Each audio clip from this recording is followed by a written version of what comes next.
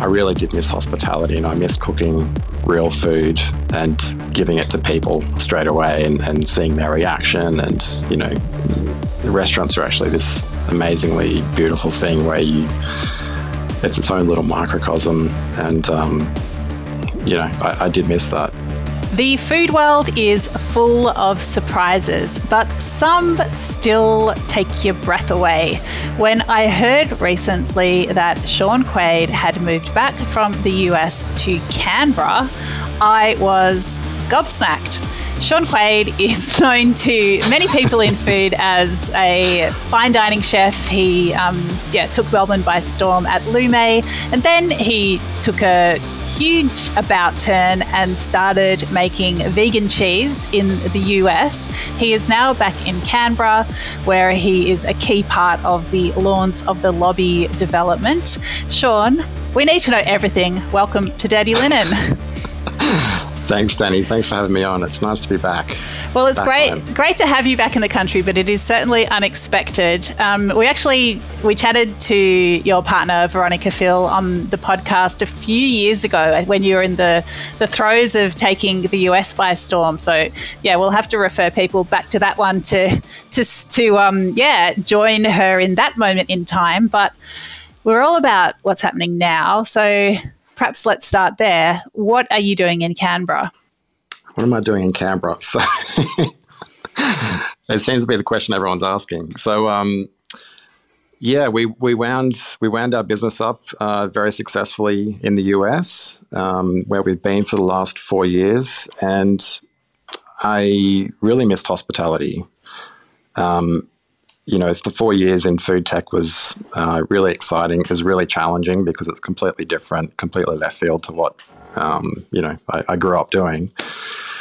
So I was looking at coming back home, and I was talking with Veronica, and the economist in her was, looking at which city in Australia had the best, economic landscape for hospitality, and we kind of started looking at Canberra, and just through connections and having a few phone calls here and there, we've ended up in Canberra, and I've signed on as culinary director for the Lawns of the Lobby precinct, which is in the National Parliamentary Triangle in Parkes. So, yeah, a little bit of a culture shock, but a good culture shock. It's really nice to be home. It was actually quite emotional coming home after, because we hadn't been home for 4 years. We stayed in the US the entire time. So, yeah. Well, it was a pretty tricky 4 years to be jetting back and forth.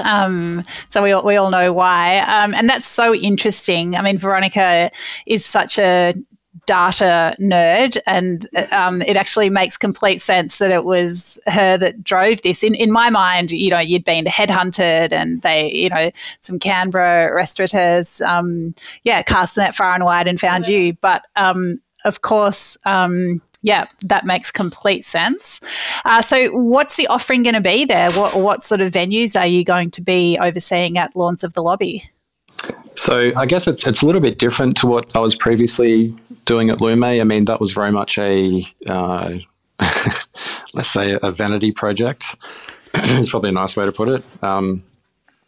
And, obviously not having been in hospitality for close to 5 years now, or 4.5 years, I just wanted to kind of get in and do something completely different. So the Lawns of the Lobby is basically a food precinct that is in the old Lobby restaurant building, just on the edge of the National Rose Garden.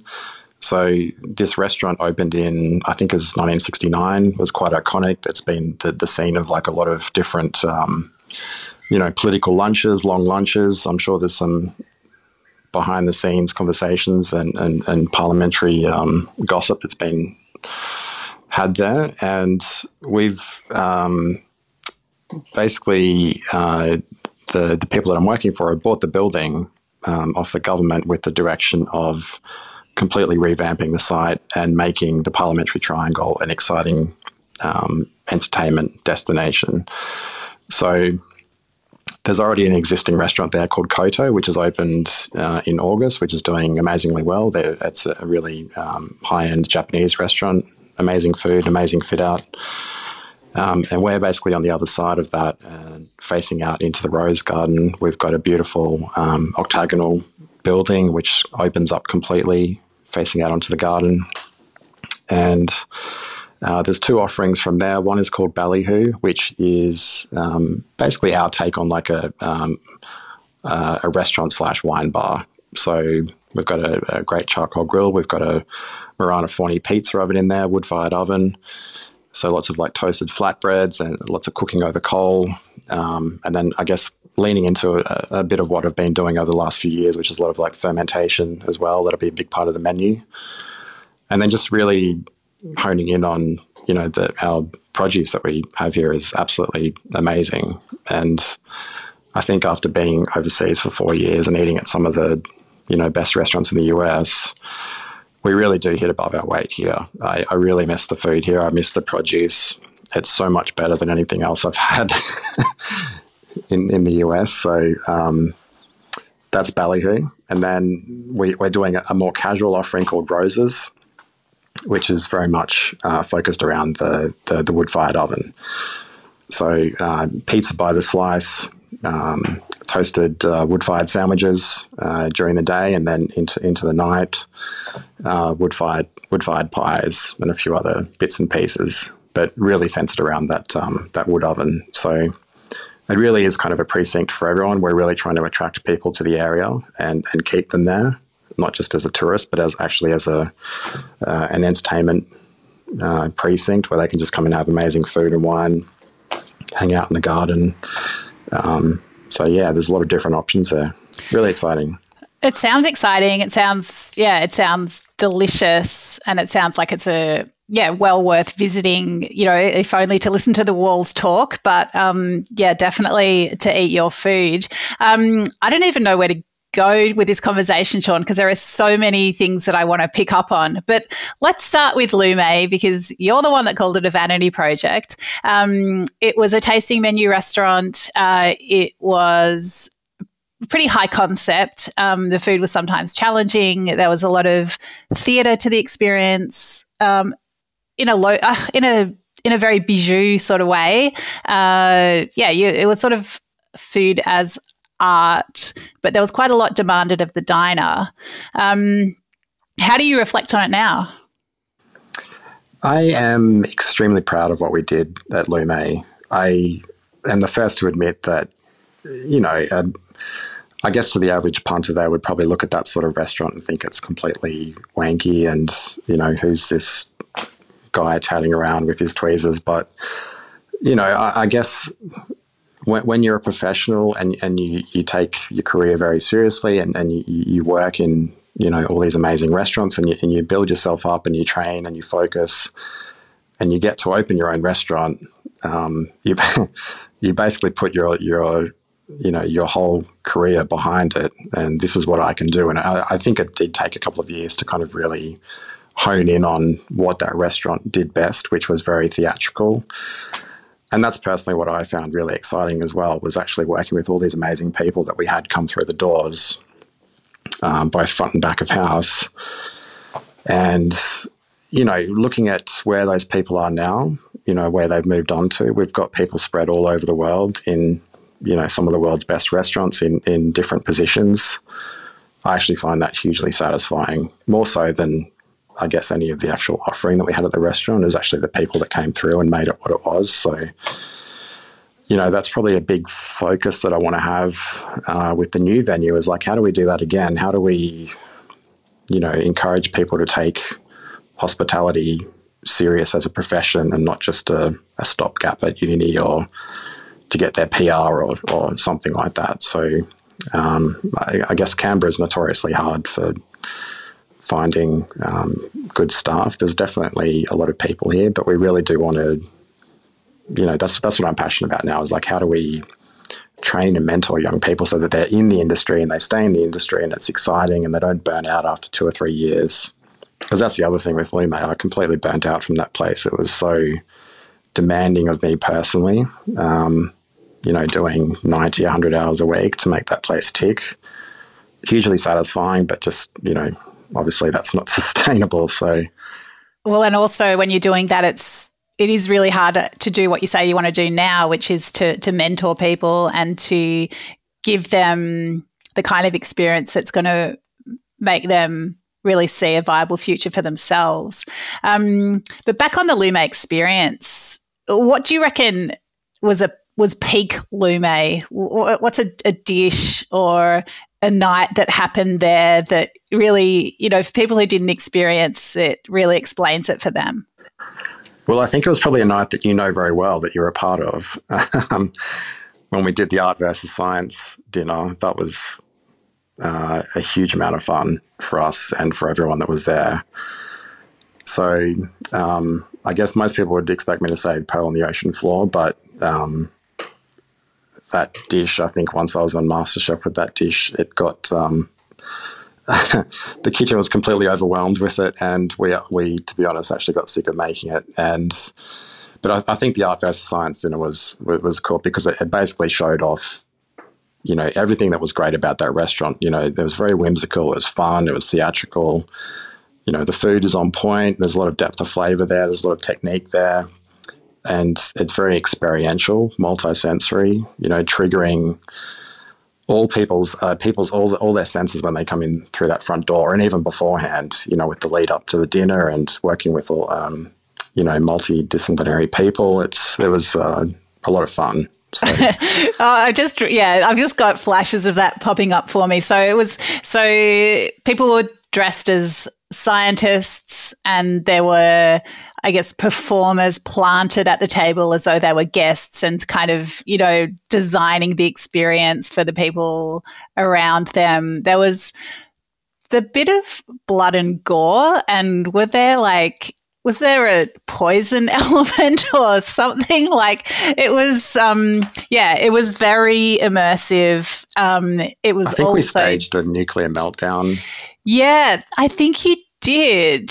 And piled everyone into our back cool room, and then brought them back out again. And there was ticking clocks dancing in our wine. Yeah, exactly. Yeah, it was fun. It was very cheeky. And all completely made up. It was basically to highlight what the future of food looked like through our lens, and it was with the Prague Culinary Institute, which does not exist, but was a figment of our imagination. Veronica's old man played Professor Edelman, who was the CEO that had possible right wing backgrounds, just all sorts of crazy stuff, but. Yeah, again, just fun. We just had fun with it, and I think that reflected in what we did at the restaurant. And so, speaking about the future of food, what you did then decide the future of food was plant-based cheese. So you had an amazing vegan menu at Lume. It was always part of what you did, and one of the hero dishes was this blue cheese made of cauliflower. And so that was sort of the jumping off point for this whole new direction, which took you guys to the US and to Silicon Valley and food tech. Tell us about that. What was it like to throw in this fine dining identity and become a manufacturer? Yeah, I mean, I just thinking about that question, there's just so many emotions, because the last 4 years have been it's literally the hardest thing I've ever done, just hugely challenging. And because we did it in a foreign country, doubly so. But, I was at Lume, and I was basically thinking to myself, what are we doing with this? What's next? You're like approaching 40, and you can't feel your legs when you get up in the morning. So like, what am I doing this for? Am I really being challenged every day? Or as most tasting menu restaurants become, it's basically just like a military operation where you're just going through the motions every day. Everything's planned out. It kind of sucks all the creativity out of it. So I always, I guess, kind of think left field a little bit, and we had been playing around with all these vegan dishes at the restaurant, and Veronica came in one night and actually tried some of the cheeses that I'd been playing around with that were, dotted around our wine cellar, and I could just see like the cogs turning in front of me, and she's like, we should commercialize these. These are amazing. There's a huge market opportunity for this. And that's exactly what we did. So we thought it was a good time to get out of hospitality for a while, because creatively that's what I was feeling. And, I think even before COVID, the way that we were running the restaurant was very unsustainable. So it just seemed like a good time to get into something completely different. And we commercialized the products pretty quickly. We got a lot of interest very quickly from venture capital. Veronica did an amazing job of actually raising money for the business, and we found ourselves in New York probably, I don't know, it's probably a couple of months after we actually left the restaurant. It was pretty quick. So we went over there, did an accelerator, and then just grew the business from there, got more funding for our seed round, moved to California, moved to LA, set up a manufacturing facility, further commercialized products. And we ended up, I think, at the height of Lume, before we moved on from, not Lume, Grounded was selling into just under 2,000 stores across the US, which sounds like a lot, but it was actually, the US is a huge country with, 8 times the population of Australia, I think. So, again, hugely challenging, especially for me not having a background in food science.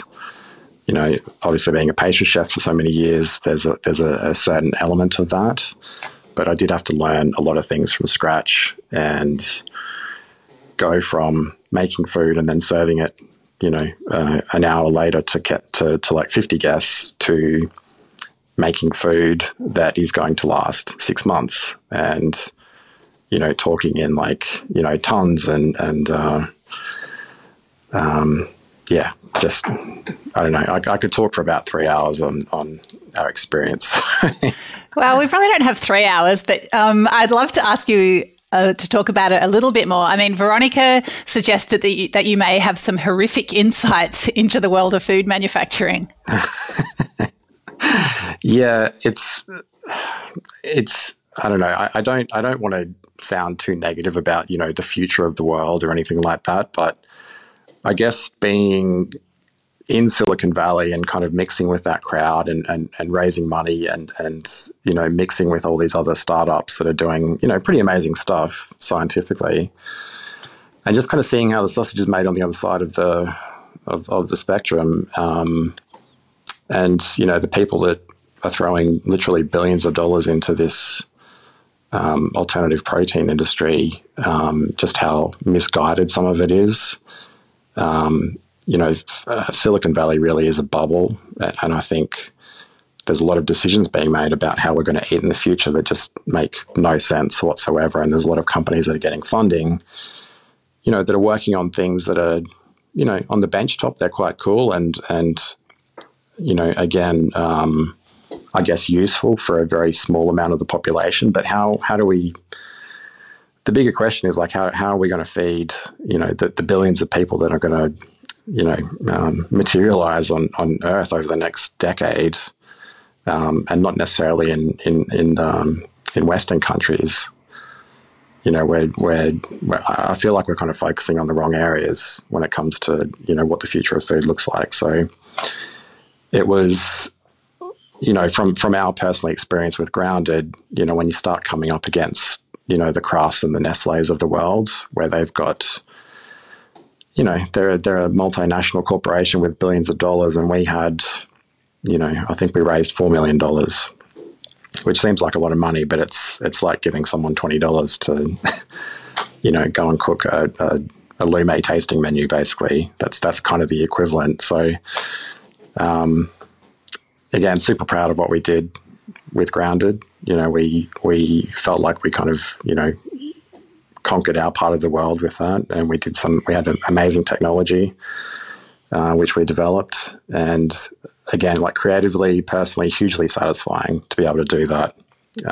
Seeing Veronica as a CEO battling it out with, all the Silicon Valley tech bros that would not give her time of day, but she was up there, and she's still doing, she's working as a fractional marketing officer for a lot of their companies now. So, it was a huge change from running a tiny fine dining restaurant in Melbourne, in a nutshell. Yeah. I mean, that's such interesting insights, and, there wouldn't be many people that we would speak to that have, been embedded in that world. I mean, it sounds like you had these really cool, exciting products that you made on a very small scale, but it sounds like those 4 years, I mean, you've scaled it up, but it sounds like it was dawning, a slow, demoralizing dawning of realization about, the world that you'd got into.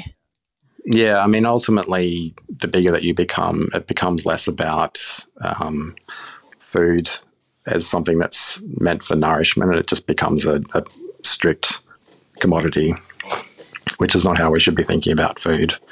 Obviously, there's logistics at play, but when you're talking about craft products or Nestle products, I single those two out because they were kind of our direct competitors. But there's absolutely nothing nutritious about those products, particularly the plant-based products that they're basically shoving modified starches and additives into them. You start talking about selling fresh products into retailers. In Australia, it's challenging because we're a huge country and we've only got, we've got Woolies and Coles and RGA to a lesser extent. There you've got literally, hundreds of different retailers that you all have to deal with. They all want stocking fees. They all want this. They all want that. They want marketing dollars behind it, and they also want a huge shelf life from your product, which is, the first thing they ask you is not, is this good for my customers? It's like, can I freeze this? Or how long will this last? Or can you do this cheaper? Yeah. They're not very tasty questions. No, exactly. So, I mean, it was a big culture shock for me because I'm trying to make the products as, from being a chef's mindset of how do I make these better, tastier, more delicious, more nutritious? And it's, you're coming up against food scientists who are doing the exact opposite. They're like, how do I make this cheaper? How do I strip out, these ingredients so it's got a shorter ingredient list that, customers are basically being greenwashed into thinking is good. In some aspects it is good, but, some of our products that we were kind of up against are basically just like a starch block with, a bunch of E numbers behind it and some food coloring, and that's what's being sold as a nutritious alternative. So, it's just bullshit. So that's what we're up against. And, I hope I don't sound too bitter about it, but it's more disconcerting more than anything, I would say, just seeing how, these huge companies are, huge companies that do actually have the means behind them to change how customers think about food. Because the way that we eat in the Western world is it's relatively new. The whole breakfast, lunch and dinner thing, the cereals and pastries and all that sort of thing is very, very new in human evolution. So, without getting too deep on that subject, it's, these companies that do have the opportunity to change things, they just don't. They're just trying to get more money out of people. And, the pandemic highlighted that, I think, a lot more. Yeah. I mean, I think you do sound a bit bummed out, but I think it's like you're appropriately skeptical. And I think it's, as much as when we talk about, when we talk about the restaurant world, we're generally talking about real ingredients cooked for, real consumers. And I think so much of the food world is very far from that. And I mean, you might as well realize it. I mean, my dealings with those huge multinationals are that there are so many layers that even the idea that there is a hidden kernel of truth feels unlikely. It's Yeah. So, I get it. I get what you're saying, although I haven't had the experiences, of course, that you guys have. So, so given your experiences, Shaun, and, this opportunity to come to Canberra and cook pretty real food for pretty real people, what is it like to start re-entering the world of restaurants? To me, it's really exciting, super exciting. It did take a while to kind of get my head around, and because I was based in Melbourne for so many years as well, just it's just immersing yourself into that world again, because it is such a unique thing that we do every day. So I really did miss it, after all the stuff that I've just said. I mean, you said yourself, I kind of just sound a bit bummed about it, and I really did miss hospitality, and I miss cooking real food and giving it to people straight away, and seeing their reaction. And, the restaurants are actually this amazingly beautiful thing where it's its own little microcosm. And, I did miss that. So, like I said before, we have some of the best produce in the world. And, the food scene here is completely underrated on a world stage. It's kind of strange living in the US how little Australia is kind of mentioned in world news, unless it's something about kangaroos or some stupid stereotypical thing. So getting into restaurants is, that's kind of, I guess, in my blood. I know what I'm doing as well. I don't kind of feel like an apprentice again, which I have felt like over the last few years. And just working with great people again. I mean, that's kind of the focus now is finding a new team and people that are equally as passionate about this good food and good service and ultimately hospitality. You're asking before about what we did at Lume. I think ultimately what we became was, it was all about the guest and the guest experience, whether it was front or back of house or food or wine or how we talk to them. I mean, that's hospitality at the end of the day. That's what we're all doing. So that's what we're focusing on. And I'm trying to find people that, think the same way, basically. It's interesting that you talked about the tasting menu format as quashing creativity, because I think a lot of people in hospitality would think that, that is the beating heart of creativity when you're deciding what the guest eats and you just roll it out. But where do you think creativity lies as a chef? I think it's a personal thing, to be honest. It depends on what gets you out of bed in the morning.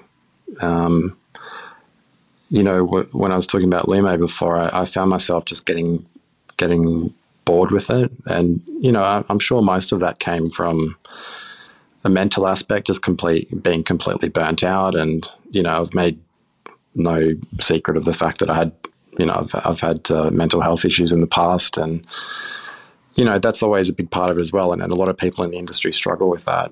And we still don't really talk about it openly that much. It's just kind of seen as a, oh yeah, we've got to talk about that now, but no one still really does, or no one really addresses it. So,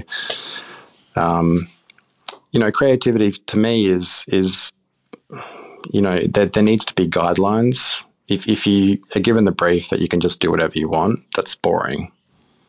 Because anyone can just write this kind of whimsical menu and kind of, buy in all these fantastic things and throw this kind of menu together. But when you've got guidelines and you're being given a brief, I actually find that more creative, where it's like I've got to fit within this box, and I've got to hit these margins, and I've got these people to do that with. How do I deliver a unique experience? How do I deliver a great hospitality to people, to guests that come in? So I find that really creative. The whole business aspect of it now, not just writing a menu.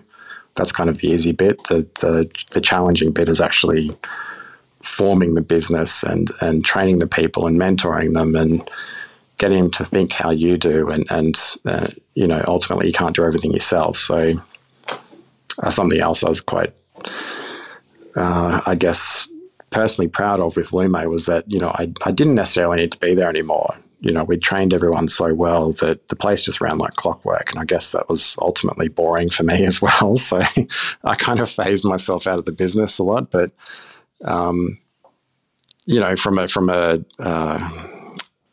challenging aspect, it was hugely satisfying being able to do that and having those people come through Lume and then go on, and you see the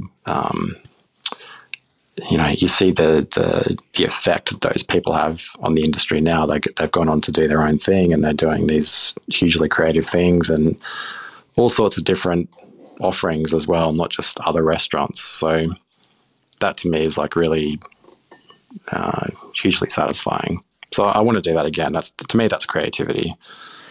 Shaun, what kind of conversations should we be having about mental health in hospitality? I think just really just talking about it on a regular basis, checking in with your staff on a regular basis. I know it's difficult as an employer, having to work around, if someone says to you, I need a mental health day, or I'm struggling with this. Because we're under so much pressure, particularly in hospitality, it's a huge challenge. And it's kind of like the last thing that you want to hear from your staff is, hey, I've got a problem. You want your staff to solve problems, not cause them. But ultimately, it's a people industry. We're working with real people. We're not working with robots. Maybe in the future, unfortunately, but at the moment we're working with people, so we need to accommodate to them. We can't just kind of bitch and moan about it or just say get over it anymore. And I still think that kind of happens a lot.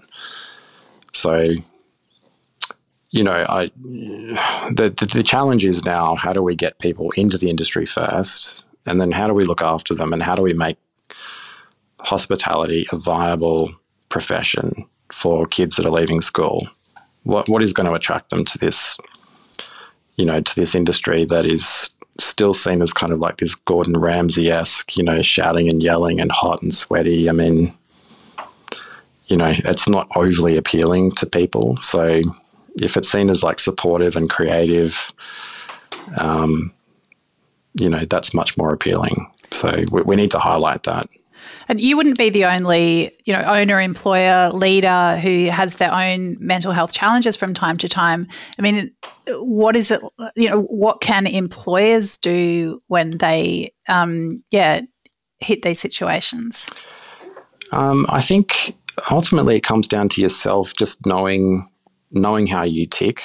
I mean, when I was younger, I had a lot of therapy, and I kind of figured out, these are triggers for me. This is what's happening in my head sometimes. This is, these are things that I should steer away from. If you know that about yourself, it's like learning about food and about recipes. You can't just like take a recipe and then give it to someone and tell them to make it. They've got to understand how it works first. Otherwise, it's just going to be a shitty reproduction. So just having an understanding about yourself, and then then you can start to look after other people. In my mind, I feel like just having that understanding that, no one's perfect. There is going to be challenging days. There is going to be days where you don't feel like doing this, or that, you're like, why the fuck am I in hospitality? This is so stressful. My cogs are not lining up this week or whatever. Customers are being difficult, et cetera, et cetera. That's just the reality of the industry. And I think if you let, that mental health aspect get the better of you, which, from time to time it does, but if you know yourself and you know how to deal with it, and you have hopefully a support structure in place of people that do understand what you go through from time to time, and that's where talking about it comes in. I think just having that support structure as well, and my partner Veronica is amazingly supportive. She knows exactly how I tick, and sometimes I just need to be left alone, and sometimes I don't. So if you've got someone in your life that can do that for you, and it doesn't need to be a partner, it can be the staff at work as well. And that's my whole point in a nutshell, is just talking about it more. It's not a taboo subject. 2 out of 3 people have a mental illness. So we just need to get the fuck over it and start talking about it more. And it's not a weird thing. Simple as that. Yeah, really powerful. And so, Shaun, you're going to be interviewing people for positions that you've got going. Like if you have, a young school leaver, you perhaps sense a bit of a spark in them, they might be someone that you could see spending a really wonderful career in hospitality. How would you sell the industry to them? That's a good question. Because I'm literally doing that at the moment. I've actually been having a conversation with a woman that's exactly the same age as me, and she's looking at leaving her current profession that she's done since she left school and becoming a chef.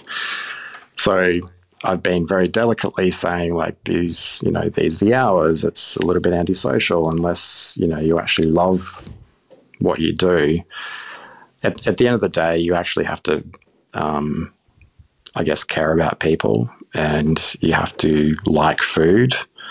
I mean, I wasn't really brought up around good food. Like my parents obviously know how to cook, but we weren't like a foodie household. I guess I kind of discovered that by myself. But I would say it's a hugely creative industry, and there's so many different aspects to it. I mean, just look at the career I've had and all the different places I've worked in and all the different avenues I've gone down, from pastry chef to baking to, fine dining to more casual, and then into the food manufacturing scene and food science, and then back to, being more, business orientated as well. There's so many different aspects to it, and it's all very creative. So hugely exciting. I mean, even what we're doing at the moment, we've got so many different aspects to the kitchen that we're running because we've got different venues. Hugely exciting for a young chef to come in and be able to learn how to do all this stuff from scratch, from, doughs and fermentation and sauces and cooking over fire and actually going out and talking to customers, which we force the chefs to do. So, I would love to come along to a project like this as a first year and be like, wow, okay, I've got all my, eggs in a basket here. Oh, I love it. It's exciting, and I'm excited to come and see what you get up to there, Shaun. What a great chat. I'm so happy you are back in Australia and we get to eat your food, although it's so different from the food of yours I've experienced in the past. Will there be any plant-based cheese? Maybe not to start off with. I'm still still scarred. Still scarred a little bit. I may have lost the recipes. No. At some point, I mean, that's the world we live in now. There's more and more people going plant-based. So, as far as grounded hemp-based cheeses, probably not. Okay. Well, yeah, all the best with staffing it up and getting it up and going. Thank you so much for sharing with us today. A really, worthwhile and valuable conversation that I think will mean a lot to a lot of people. Thanks, Shaun. Thanks, Danny. It's great to chat with you again.